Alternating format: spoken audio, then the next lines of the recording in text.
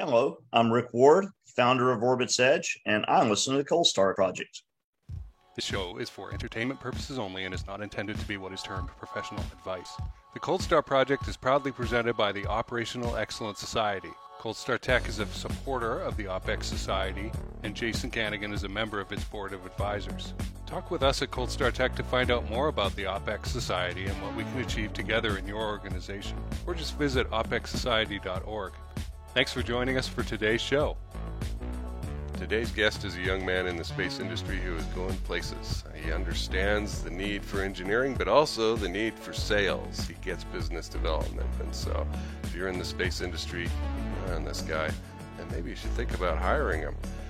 He has a bachelor's degree in aerospace engineering from Florida Institute of Technology, and then he took your favorite program of mine, the Commercial Space Studies Graduate Certificate Program taught by Andy Aldrin and Mr. Autry at International Space University. And I wanted him on to talk to me about his experience as a student being in that program and to share with you what it's like. He's also the producer and host of a new podcast called the Final Frontier Podcast, competing directly with me, right? Bringing his own perspective, learning about the space industry. His name is Daniel Penaranda. Daniel, welcome. So, Daniel, tell us a bit about your background and why you chose to attend ISU FIT's commercial space program. Well, first of all, Jason, thank you very much for having me today. I'm very honored to be a part of your podcast. I've seen your past guests and the caliber of people that you've had on the show, and I think it's a privilege to be on here today. But a little bit about my background. I graduated in aerospace engineering in 2019. This December would make it 2 years. And after that, I realized, especially during the judging of our senior design project, that I had a knack for business development. So I really wanted to pivot early on in my career versus waiting further on. And I worked in business development with a company, a startup called Tomahawk Robotics, and really learned fairly quickly in that environment. Because everyone's counting on each other, and startup environment is really fast-paced. So had to learn on the fly and develop a great set of skills during my tenure there. And afterwards, I got recruited by a company called Harbor City Capital, and it was more of a hedge fund than anything. And it was my introduction to the capital markets.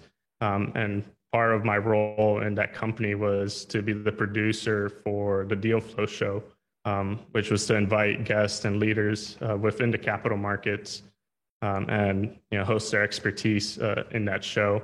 And I got to meet really incredible people during that podcast.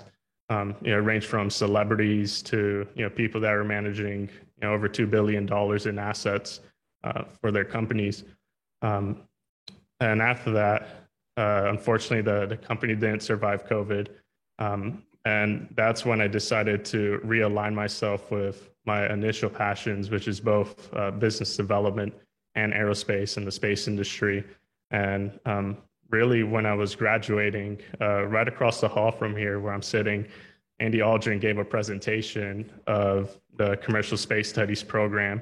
And this was a week before I graduated. And I initially thought that this is a program that I needed to attend one day. And the year and a half that I was away from the space industry was a program that I always thought of. So when I got the bad news, I thought, this is a great time to re-enroll myself and build up some additional credentials related to the industry. So I decided to join the Commercial Space Studies program, and what a great idea. It was such a fantastic program. Awesome. Yeah, I love that you realized early on that sales, business development was a field that you wanted to go into. I fought it personally. I came out with operations management education, factory management and that, and my first boss wanted me to be a sales guy. And I just fought it for like 3 years, right? And I eventually had to grow into realizing he was a good talent scout. So awesome. And so Yeah, so you had Andy there actually giving a presentation and giving you the flavor of the thing. What were your thoughts and emotions going into that graduate certificate program? It's at a higher level. There's lots of speakers. They do a great job of bringing in people, right, to give you the truth about what's going on in the industry. Did you have a clear mental picture of what was going to happen, or was it kind of fuzzy? Well, yeah, I had a clear mental picture, and first of all, I thought just Andy's perspective in the industry. Obviously, his dad's Buzz Aldrin, and when he was about 8 years old, I believe, Andy, was witnessing his father, stepping on the moon. So I see that as probably one of the most valuable perspectives that anyone can bring into the industry. Growing up at the start as close as you could possibly get, and then having a long career within that industry and experiencing everything that was going on throughout the industry. That was really what compelled me to join it, and also the additional teachers. So you had Greg Altry, who during class he would say, hey, give me a minute, he had to go take an interview, and he's like, yeah, I just spoke to CNN, and he's showing us pictures of him with Elon Musk and Jeff Bezos, and really, I mean, he's right in the middle of everything, related to space. And we also had Angie Buckley, who's chief engineer, who was teaching our space technology and systems class, chief engineer for Aerospace Corporation. So when you have, really people that are in the top of the game in the space industry, I think it was a great call to learn from them. And take mentorship from them and build up that career. So my mental picture was, this, not often do you see these kind of opportunities come up. And I really believe that was going to be worth all the time and effort to take this program. Yeah. And previously you had figured out on your own that follow the money, right? Where does venture capital come from and that kind of thing, right? And learned about that. When you got into the program, there's a lot of people who I've seen go through that program. I've obviously talked with Andy about it on this show a number of times, who come in thinking that the technical side of things is what's really important. What was your impression and experience? So, and I'll draw this back to my senior design project and when we were getting judged. So first of all, I think I was a great engineer. Our project won the showcase for that year for aerospace engineering, and I graduated with pretty good grades. But throughout that entire process, and even the presentations that we were giving during class, some of the questions were, if you were to take this product to market, what changes would you make to that product, and what problems can you solve in the industry with it? And that was really when the light bulb lit up for me. I was like, so obviously the technology matters, but identifying what problem it's going to solve in the industry is probably a little bit more important than just building up a really cool robot. And that was really what was articulated during the commercial space studies program. They said maybe 10, 15, 20% of your presentation to an investor is going to be centered around the technology. If that, the majority of the presentation is going to be how big is the market? Who are your customers? Do you have customer validation? Do people want this product? Who have you talked to? So really, yes, I believe business development holds a very important part in the entire space industry and that lifetime cycle of a company. Mm-hmm.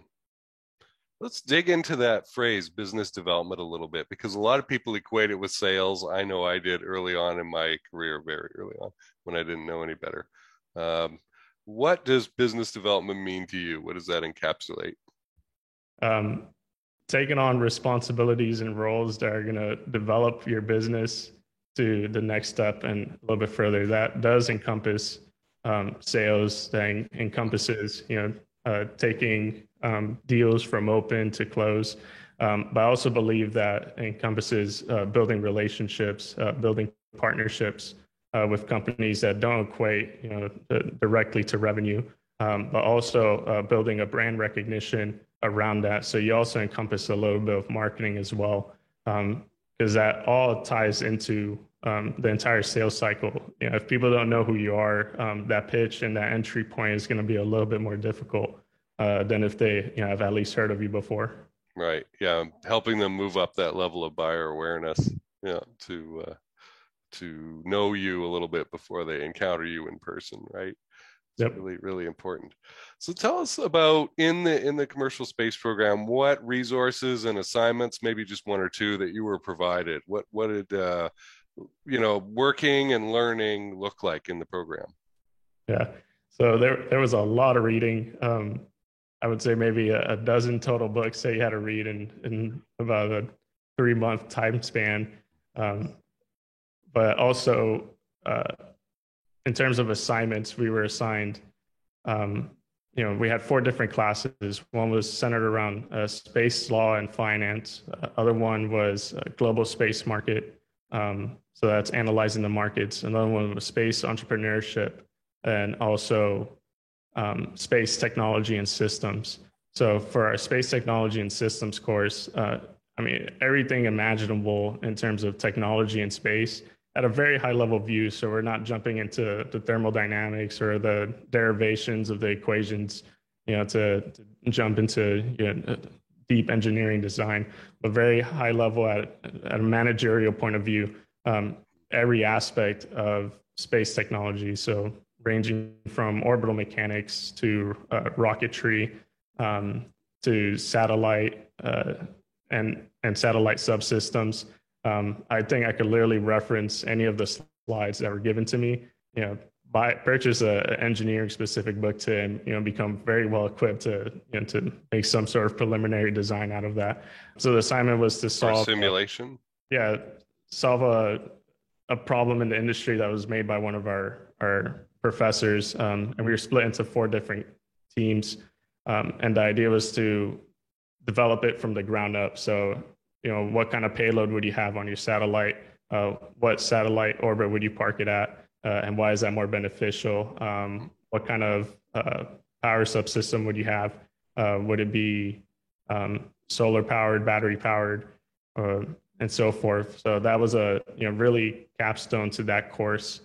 For our global markets class, we analyzed launch vehicle markets, the satellite market, Earth observation market, and a few other ones. And for that course, our capstone project was to choose a market and a problem that we wanted to analyze and that draw interest to us. And I did mine on geospatial data analytics, so utilizing Earth observation imagery to service companies that needed geospatial data analytics. So we had to go and identify what's the size of that market, who are the potential customers, do SWOT analysis for that as well, and Porter's 5 forces analysis on it as well. For a space entrepreneurship class, so this was taught by Greg Autry, and it was to teach us really how to identify a good business case that could be taken to market and that could potentially survive the high startup failure rates. So he really focused around, you could have a great idea, of a product or a technology, but if it's not going to solve a problem, then it's not going to survive. So he really focused around, identify what are the problems that your customer needs. For our course, we literally had to make calls to potential clients and say, hey, is this something of interest? What are your problems? And identify those points. And our end project was to tie together an entire pitch, 10 to 15 minutes that we present at the end of the course. And we had to give, literally a sales pitch, a presentation, an investor pitch at the end of the course in front of him and a few other people that were brought in as guests to judge our presentations. And finally, for our space law and finance class, we identified national space innovation systems for multiple countries. So, of course, the U.S., we looked at ESA, China, Russia, Japan, to name a few, and very similar to how we analyze those countries and how big is their GDP relative, and how big is their space budgets relative to their GDP. What percentage of the GDP do they spend in space and in defense? We had to do a very similar analysis for a country of our choice, and I did mine on Argentina and give a presentation. It was about 15, 20 minutes long. Some people went even longer. And that's just to name a few of those assignments that we had to do. It was very intensive, very much graduate level education, and very fortunate that I was able to partake in a program like that. Mm-hmm. Yeah, Daniel, I'm really glad to hear that you had to go out and get facts from the real world and talk to people. It sounds like communication skills were heavily stressed, which are lacking out there in the world in this day and age. So anybody who comes through this program, I think will have some great experience. What would add up to a good grade in a class or for an assignment? Was there a learning curve to this where the first couple times you stumble a little bit and then you get better and better, or did they prep you and say, look, you have to have this checklist of things? So they would prep us, say we needed this checklist of things, and kind of direct us on how we should go about it. Because some people in the course had never made a cold call, for instance. Right. And Greg was like, this is probably the best way to approach someone to do that. And I've had experience with that in the past. And really, I felt like this class married both of my experiences, my academic as well as professional experience. So I had a fairly, it was difficult. It required a lot of time, but fairly straightforward process to getting a good grade. Andy's a great grader, very fair. The engineering class was difficult, and that's coming from someone with a bachelor's degree in aerospace engineering, because I believe even that class covered areas that weren't covered in my degree, if that makes any sense. But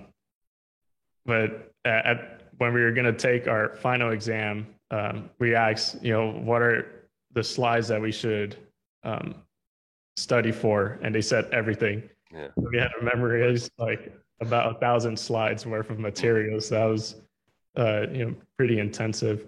I think straightforward, if you do your work, if you participate, because participation is also a big part of the grade, and it's not just showing up, but contributing to the conversation. That's also a big part of your grade. So as long as you do all those, I think you'll pass fairly easily. Great. So I get the impression that you're not the kind of guy to sit in the back of the class and be quiet and that. You probably got up out of your chair and met people. What was the networking opportunity like of being in the program? What kind of connections have you made? Yeah, so it's really funny that you mentioned that, Jason, because I like to take a leadership approach. And my initial thought of the course was that it was going to be people around my age attending.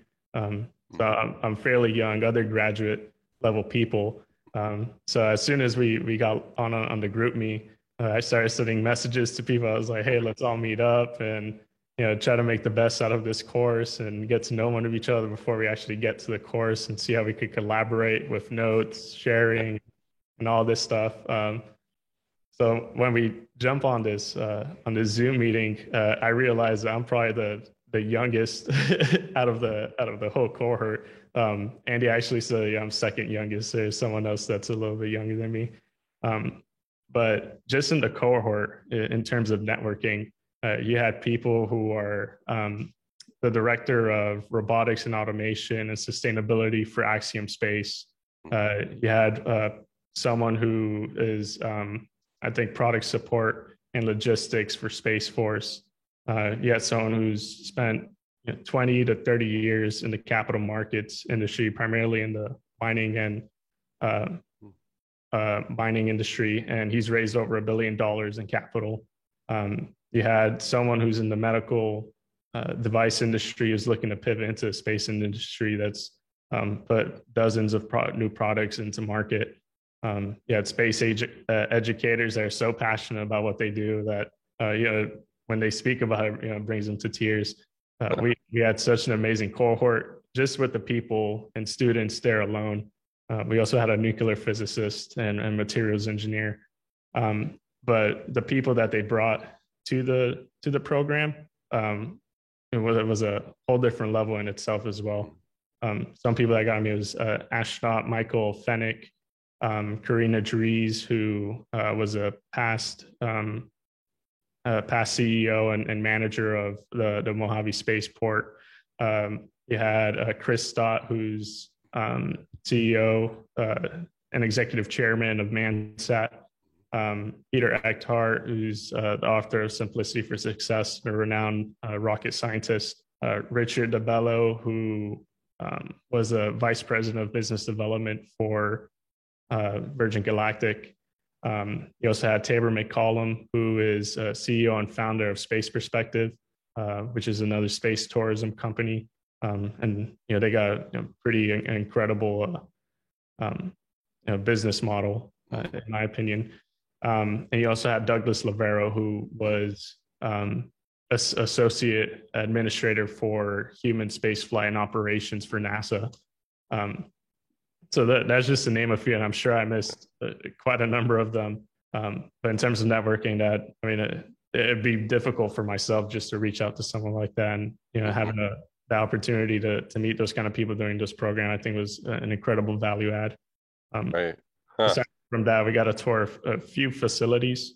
One was OneWeb satellites, and we got to see the entire manufacturing facility. Another one, we got to visit the Patrick Space Force. Got to see a number of rockets and get the honorary photo in front of a rocket. And we also got to visit Redwire and the Maiden Space facility, and that was quite incredible. Yeah, and folks listening will recognize some of those names, Chris Stott and Doug Lavero, and that as being guests on this show as well. But that's very cool. Never underestimate, folks, the power of somebody being able to watch you work and see how you work, because they're going to remember. If they're a manager, if they're a CEO, if they're somebody like me, I'm always looking for talent, and the ability to watch somebody and go, how do they behave? Right? What does their research process look like? How intense are they? Do they stick with it? What kind of results do they get? How do they work with others? We keep a little mental file about this stuff, right? and it comes in pretty handy later. For outcomes, for beginning to end of the course, right? From start to finish, if you were to compare, what were the most surprising things, or what did you find you had to change your mind about? So, really one of the biggest realizations that came during the program was that the current capital markets infrastructure that exists today didn't exist 10 years ago for the space industry. You didn't really have angel investors or venture capitalists or private equity involvement in the space industry. I actually saw that a recent Bryce Technologies report said that the investments in space in 2020 were $7.6 billion. And if you look back at 2010, that was at about $3 billion. The following year after that, in 2011, was, I think, about $700 million. And in 2010 and 2011, primarily most of that was debt financing. For 2020, almost the majority of that was from venture capitalists and venture capitalism. So you see that there's really a big change that's occurring today, and there's definitely something really special going on in the space industry now. So that was something. I mean, in 2010, I was 14 or 15, so I was drooling at that point. So I didn't get to experience that. So that was really an incredible realization that I had during that program. Another realization was that despite what we learn in school in aerospace and what you see in the media today, you think that the space industry is really made up of launch vehicles and rockets. but really only a small fraction of that, it is, the launch vehicles and the rockets. So out of the $400 billion in revenue that makes up the global space economy, about 20 billion of that, including government, is launch vehicles. The rest of that is the satellite industry and government budgets. So that's another shake-up call for someone who wasn't that aware of what the markets were like. So I would say that's probably one of the biggest realizations I got out of the program. Nice. Well, Daniel, I'm glad you're here in the industry and learning as much as you can and understanding where the money comes from. And the last thing you said is a constant source of irritation for me when I deal with regular people, right, from outside the industry, thinking that launch is all there is, and tear out whatever hair I have left, trying to communicate. No, there's so much more, know.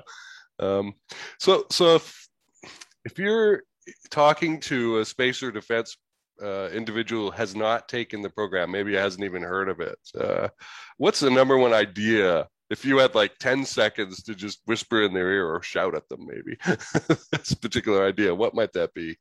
So I think the number one idea that people in the defense industry really need to think about is their role in innovation. We are in a paradigm shift where it's leaning towards a lot of commercial involvement versus government involvement. But what I've realized, at least, and in my opinion, is that government plays an incredible role in innovation and establishing markets. We see it in the Commercial Orbital Transportation Program. We see it in the Commercial Resupply Program. We see it in the Commercial Crew Program. Without those kind of government programs driving, being a customer to commercial companies, I don't think companies like SpaceX, ULA, or Boeing might have disbanded because they weren't making revenue. And we see that the success of those kind of programs have driven the proliferation of LEO, MEO, and GEO. And we see a similar role that government is playing today with lunar development. So you see it in the CLIPS program. You also see it in the Human Lander System program. They're investing money to develop this technology and these capabilities to develop on the lunar surface, and we see commercial companies following suit to then support that kind of infrastructure with Artemis, for instance, as well. So I would really say that you guys should take pride in your roles, and you guys are really driving innovation, and it's a critical part of the development and the future of the industry. Nice. Okay. Well, we'll get that message across in our small way. You have started your own space podcast, and congratulations on doing that. I know you and I both know what commitment level it requires and the intensity and the stick-to-itiveness and that. Tell us a bit about it. Tell us what it's called. And I think the first few episodes are out now, right? I'm going to link to it below in the description as well. I appreciate that. And the podcast is called the Final Frontier Podcast. It aired October 4th, the start of International Space Week and the 64th anniversary of Sputnik. So I thought it was a great time to drop it, although the Instagram servers were down that day, so not beneficial on my part. But the show is really to network and connect with professionals in the industry. It's not just for my networking and my connecting. I love to be a connector in any way that I can be. So if I see that there's synergies between two companies, I always make that introduction. I have already made a few introductions that have been pretty beneficial, and to me, that's very fulfilling. But for someone who just graduated and is just joining the industry, a lot of advice you get is you should network with people. Networking is going to get you somewhere. And when I was in the Deal Flow show, that was articulated many times with the guests that were on the show as well. So versus rather than hearing the advice and not doing anything about it, I decided to act upon it and do it in a way that I thought would deliver value, not just to myself, but to the people listening, and that they could hear, who are the people I'm connecting with as well. So I decided to, start the Final Frontier podcast for that reason. And really, it's been an incredible ride. A lot of things that I've had to learn how to do, developing a website, for instance, learning how to get the videography right, realizing not to wear yellow in front of a green screen because then it's going to mess everything up. Those kind of things, and how to edit videos. So really, it's been a lot of legwork on my part, just on the interviews alone. I'm sure you're very well. Obviously, that takes up time, but there's a lot that goes on in the back end that takes up additional time, including the marketing materials. So when I love your podcast, because I know the idea is to bring that information out to the audience. So really resonate with those objectives. Yeah, it sounds awesome, and being a super connector is a lot of fun. There's no real way you could lose, doing it as well. So I think it's great, and keep at it. By the way, folks, Daniel's website is better than mine. It's a helpful lot. I looked at it and I went, oh man, I got to put some more money into our thing here. So Final Frontier Podcast, we'll link to it below. I've tried to like and share in the past couple of days that this has been out, and look forward to seeing more episodes. Daniel, if people want to get in touch with you, how should they go about it? I always answer my call.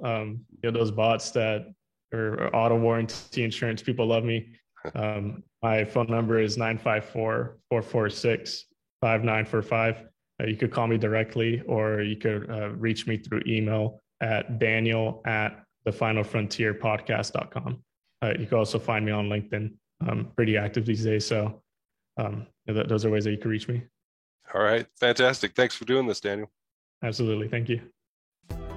It's always great to get a different perspective, a new perspective from folks entering the space industry and finding out what their experience has been, isn't it? Check out Daniel's podcast, the Final Frontier Podcast, and if you have a chance, leave a review or like or something for the Cold Star Project if you enjoyed these episodes and want to hear more. Thanks for listening.